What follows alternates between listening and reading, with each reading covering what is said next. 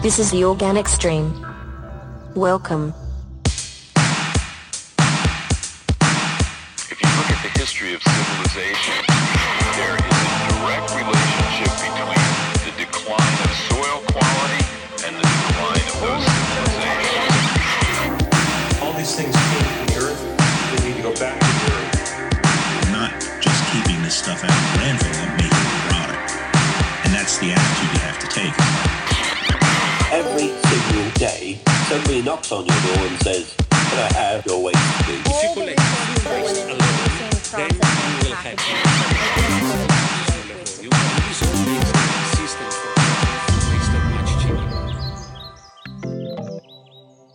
Hi there and welcome to a new season of the Organic Stream podcast with your host, Aline Murphy. We're back after a break with a great new lineup of expert guests to talk about all things organic and recycling.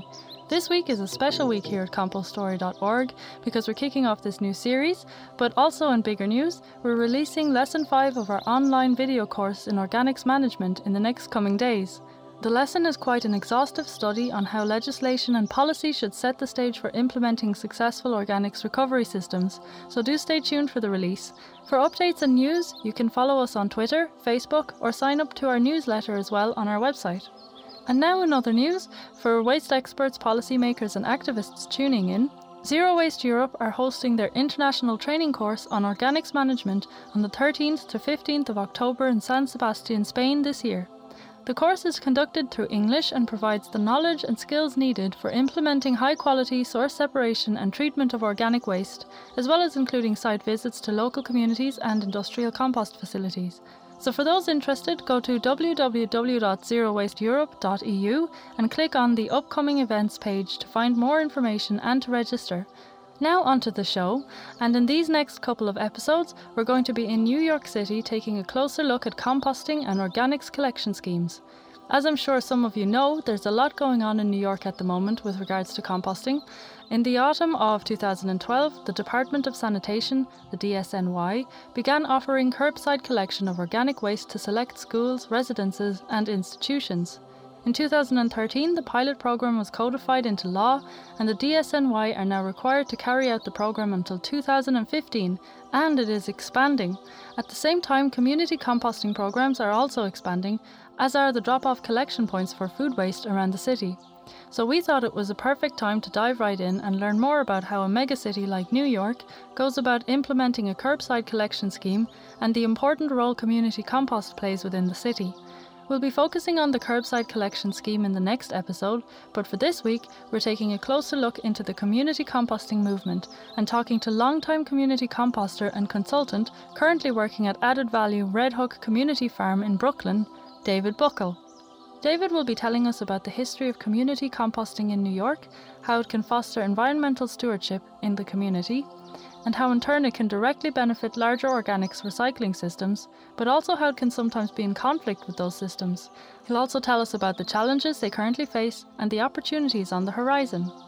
Now before we start the interview, we'd like to thank Orbis for making this episode possible.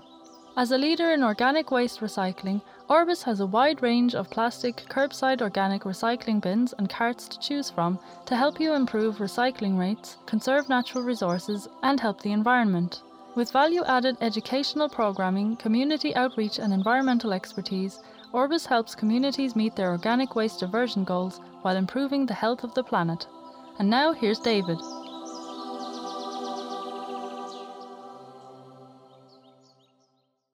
So David, I'm just going to give a bit of background here. The community composting movement is growing very strong in New York at the moment. At the DSNY, for example, who started their NYC compost project in 1993 to support local composting programs, now support over 200 composting sites and 8 to 10 mid-sized operations as well in the 5 boroughs. And the collection points for dropping off food scraps at green markets are growing in number too. More than half of the green markets' farmers markets are outfitted now with a drop-off program. And as a long-time community composter yourself, you're right on the ground watching all of this happen. Can you give me a brief picture then of what community composting looks like today? So quite a bit depends upon how you define community composting. There's an awful lot of community composting going on in New York City. There's quite a bit going on in terms of closing the loop And a lot of that is in the community gardens around the city. Folks will bring their kitchen scraps to their community garden where they get composted in small systems. What there's less of is community composting that is defined not only as trying to close the loop as much as possible on organic material, but also engaging the public as much as possible so that we can promote more environmental stewardship. Interesting. So that's definitely an area that needs to be looked at more. But community composting has had a long history in New York, hasn't it? Community composting, I think, has been fairly strong to a certain degree in New York because of the presence of community gardens around the city. New York City is unusual in having hundreds of community gardens. I think what's new for community composting is adding in the public engagement and trying to make sure that capacity grows more. So the community gardens can take organic material to a degree, but at some point it's just too much for them because their systems are usually quite small. So we're trying to develop more sites that have bigger capacity, can take more organics. I see, yeah. So that's the priority right now. And I know that the DSNY are currently responsible as well for taking some of that organic material that community composters aren't able to handle. So that's one way they help support the movement. But if we focus now on the bigger picture and the government support, in terms of a vision for community composting, many, including yourself, are in favour of small-scale, decentralised models that prioritise closing the loop. Can you tell me then what policymakers have in mind for community composting in the city? We haven't yet seen a strong vision articulated in New York City by policymakers for the future of community composting. What I have experienced is more of basically helping what already is happening, so assistance for community gardens and things like that. Department of Sanitation has been very helpful in terms of developing slightly larger sites that can take more material. But I haven't seen a vision that essentially articulates where we want to be in the future 20 years from now. Okay, so what you see then is the lack of coherent vision for community composting. But then why do you think that is?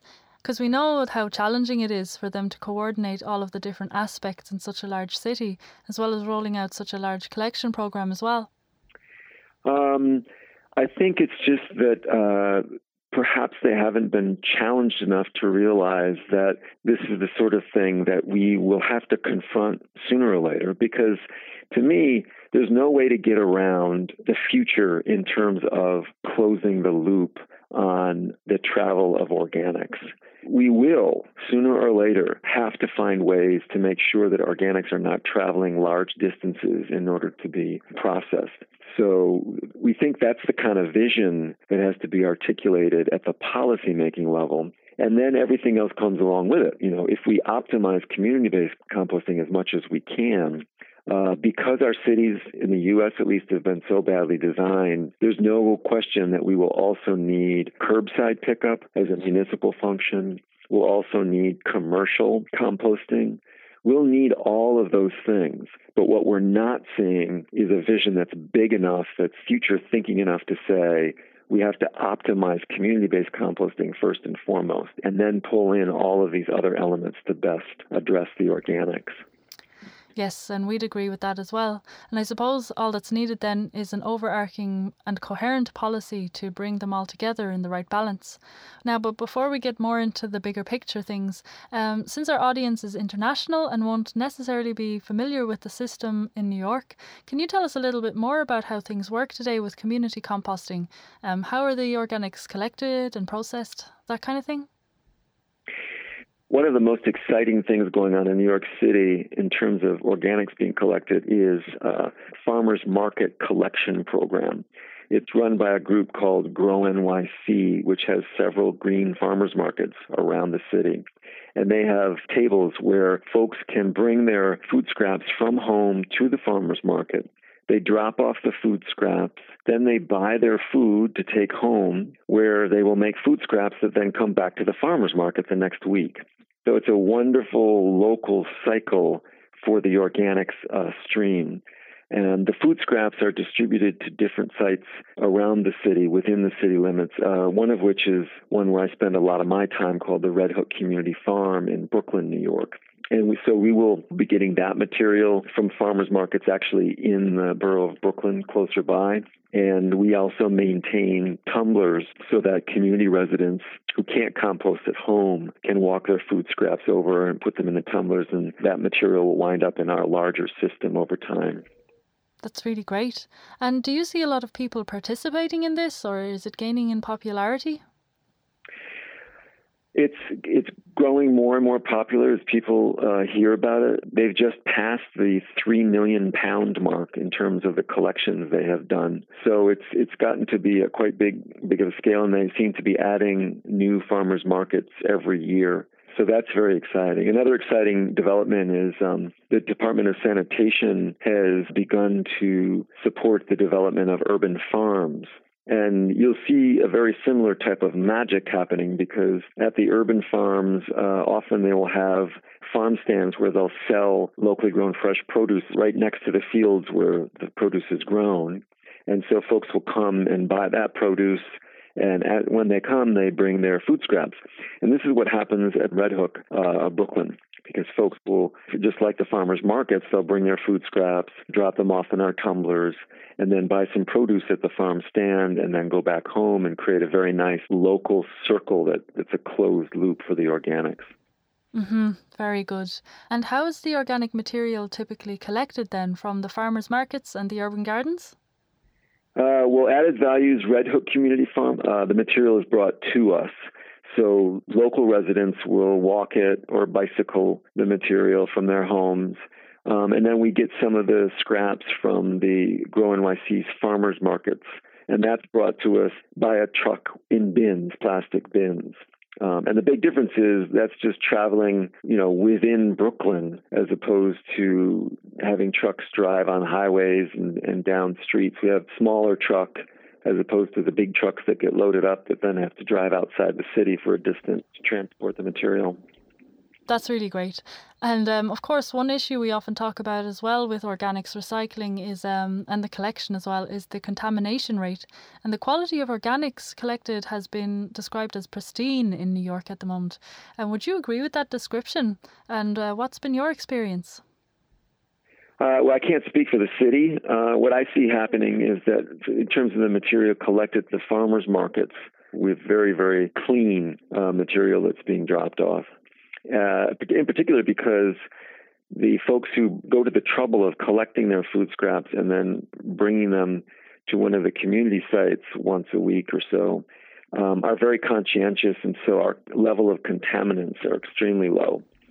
That's really good to hear. And I want to get your thoughts as well on how community composting benefits other composting operations like curbside collection in a moment. But first, I'd like to ask you, with the DSNY managing an ever-expanding residential curbside collection scheme for New York City, can community composting be an integral part of that system, or are they at odds with one another?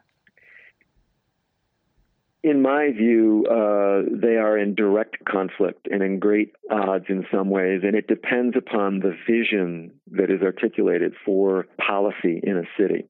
So, for example, when I started this work, I talked to some folks in Toronto who were very active in trying to promote sustainability with regard to how organics were treated in the city. And they had a choice. They had to either support community composting and invest in that as much as possible, or invest their time in trying to develop curbside pickup. And they chose curbside pickup because they felt like it could be a bridge to community composting.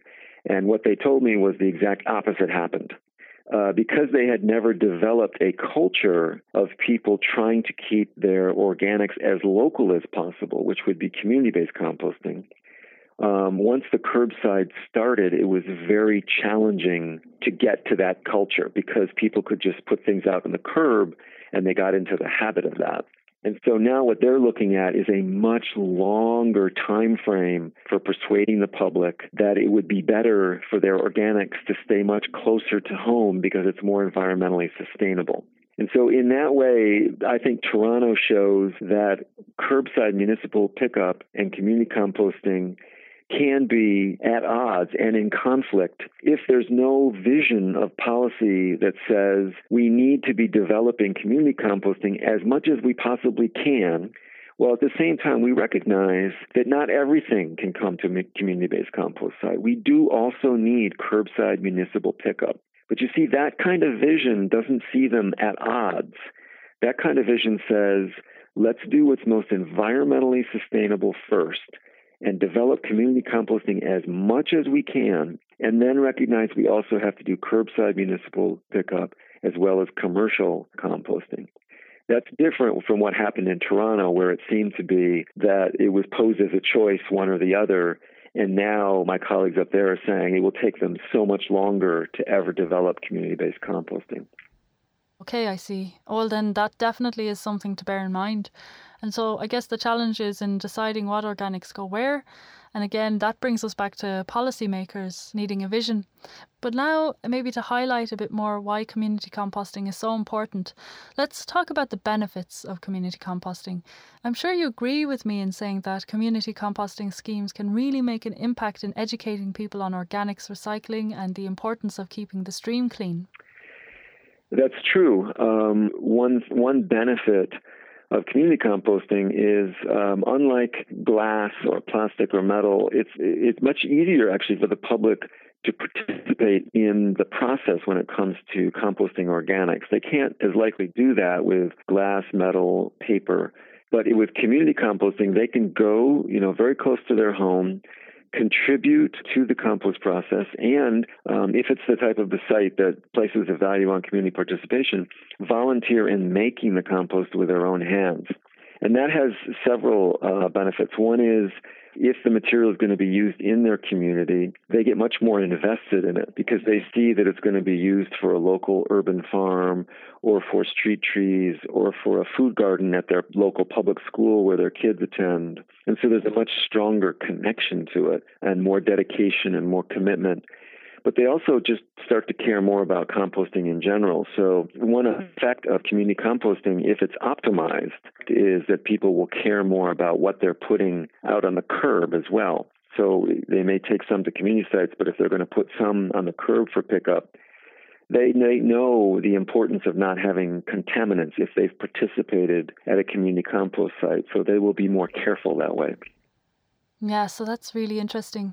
And just on the note of education, how do you draw people in and get them interested? I've never found it hard at the site in Red Hook Community Farm. As long as you post hours that are consistent, so we put hours up on our website and people can check to see when they can volunteer. Get in touch with different volunteer groups to let them know what the opportunity is. Very quickly, things take off. And then the question is not so much how do we get people here? It's more about, is that too many people? Or how do we best manage this so everyone can have a meaningful experience given how many people are here? It's a great problem to have.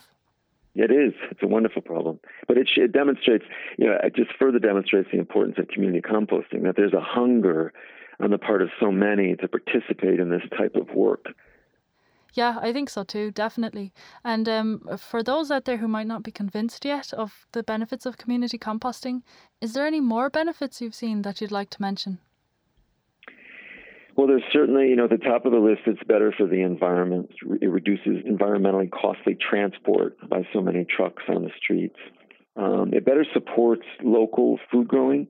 But it also helps other green projects in communities. So if folks want to green up their community with more street trees, with more flower gardens, with more food gardens, there's more compost available locally to do that. And then here in New York City, after the last hurricane we had, which was so devastating, by building up our urban soils and improving stormwater management through community composting, we make ourselves more resilient in the face of climate change. And the last Hurricane Sandy that came through New York and so devastated us made that all the more important. And lastly, over time, if we can develop community composting sufficiently according to the broad vision of what's the most sustainable way to live, it will generate jobs. We're not there yet. We're trying. I'm actually running a job training program out at the Red Hook Community Farm, and It has to get much bigger, the community composting movement, in order to start actually generating jobs. That's a great thing to bring up, actually, because we're very interested ourselves in creating self-sustaining models that benefit the economy and society as a whole.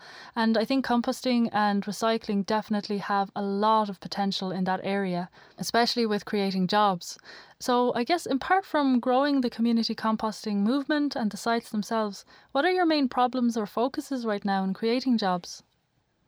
I think one important development we need now, and we're so ready for this, is we need to start generating revenue models, because I can't help but think that for community composting to be successful, we're going to have some funding streams. The ones that have been developed for commercial enterprises don't work because the goals of community composting are a little different.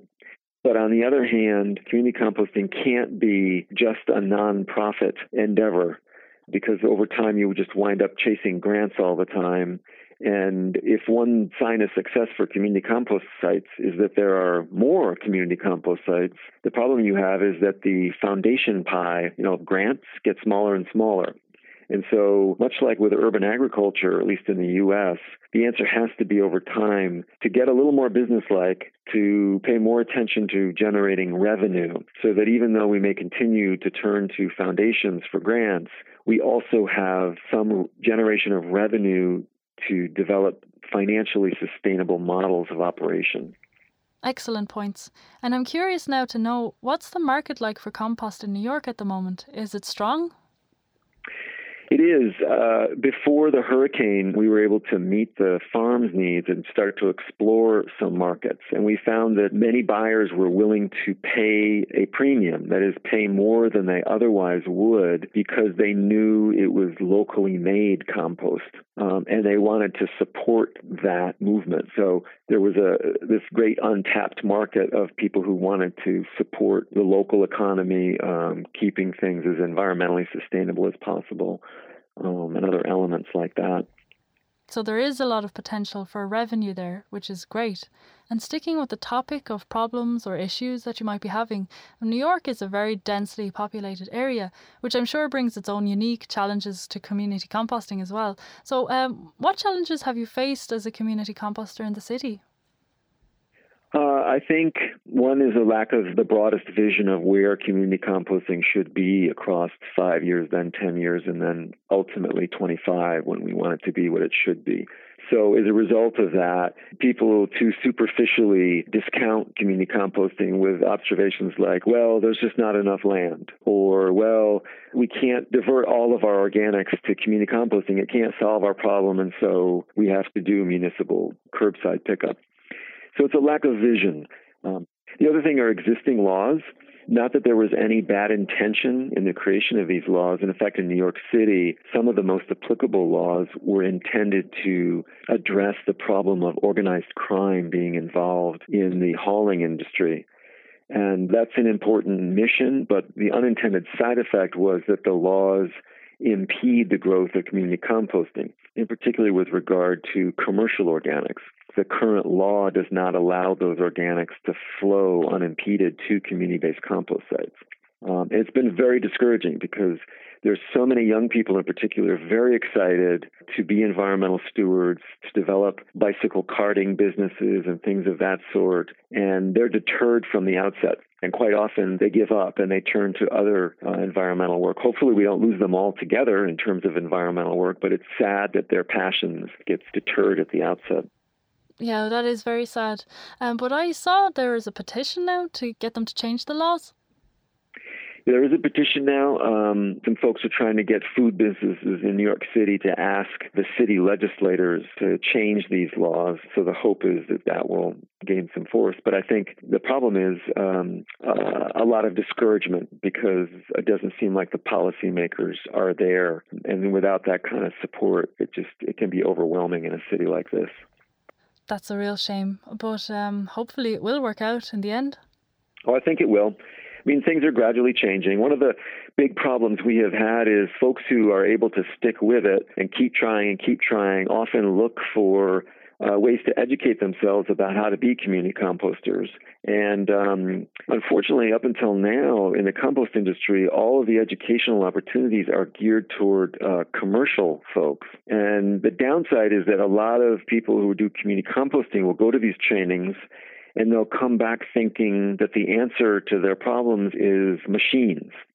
So the way we can get more done is if we have a bucket loader or we have a grinder. They start thinking the way a large commercial facility would think. And I can tell you from personal experience that once machines show up at a site, the people disappear. And that's a big problem when folks start reaching for machines, because then the other goal to engage the public and get the public involved starts to disappear because the machines are there to do the work, and then the people see themselves as less relevant and less important. But we're just now starting to get some videos out and some more information out that is actually for community composters. Instead of coming from the compost industry, which really doesn't think about community composters, it's actually coming from community composters themselves.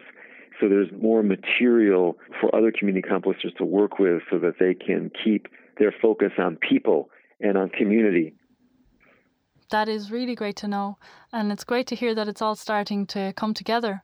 And with the development of more composting sites as well, I suppose you'll have more experiences and case studies to draw from.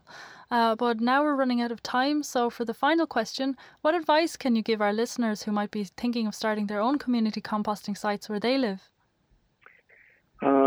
I think I'd say a number of things to folks who are excited about trying to build some community composting where they live. One is it's important to find the people who are more interested in action than talking, people who are not afraid to do work with shovels and pitchforks. I think the danger sign would be when instead people want to talk about doing a bunch of flyers and making a website and developing stickers and planning out how to get to 30 different restaurants or 50 different households. I'll tell you one story I can tell you is that I had a couple individuals who were very excited about doing this, and that's the road they went down. And they started making all these big, huge plans that were taking months and months of planning. And I said, well, why don't you try something? Why don't you try doing a pickup from just one restaurant and getting that processed? Just try that for me to see if you can do that. Because, of course, if you can't do that, then you shouldn't be making all these plans. And it turned out they couldn't do it. And so for folks who are interested, it's a good test. And that leads to my second piece of advice, which is to start small, because many people feel like they have to have it all planned out and go big. Whereas if you just start with one or two restaurants or maybe a dozen households, see if you can do that first and control odors and control rats. And if you can, that's fantastic, and you can build up and get bigger. But don't spend all this time making big, huge plans when really you're not able to pull off the practicalities of it all yet.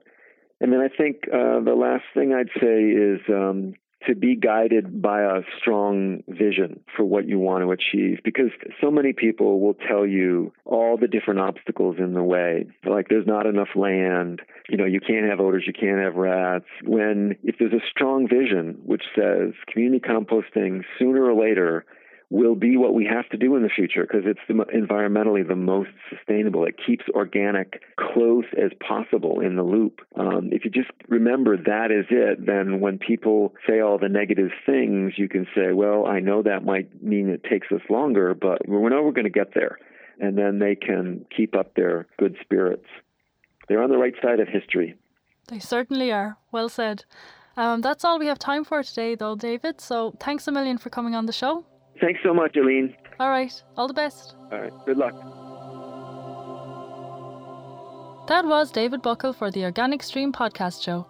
If you have any questions or comments, find us on Twitter. Our Twitter handle is compostory.org, Facebook, and on our website compostory.org.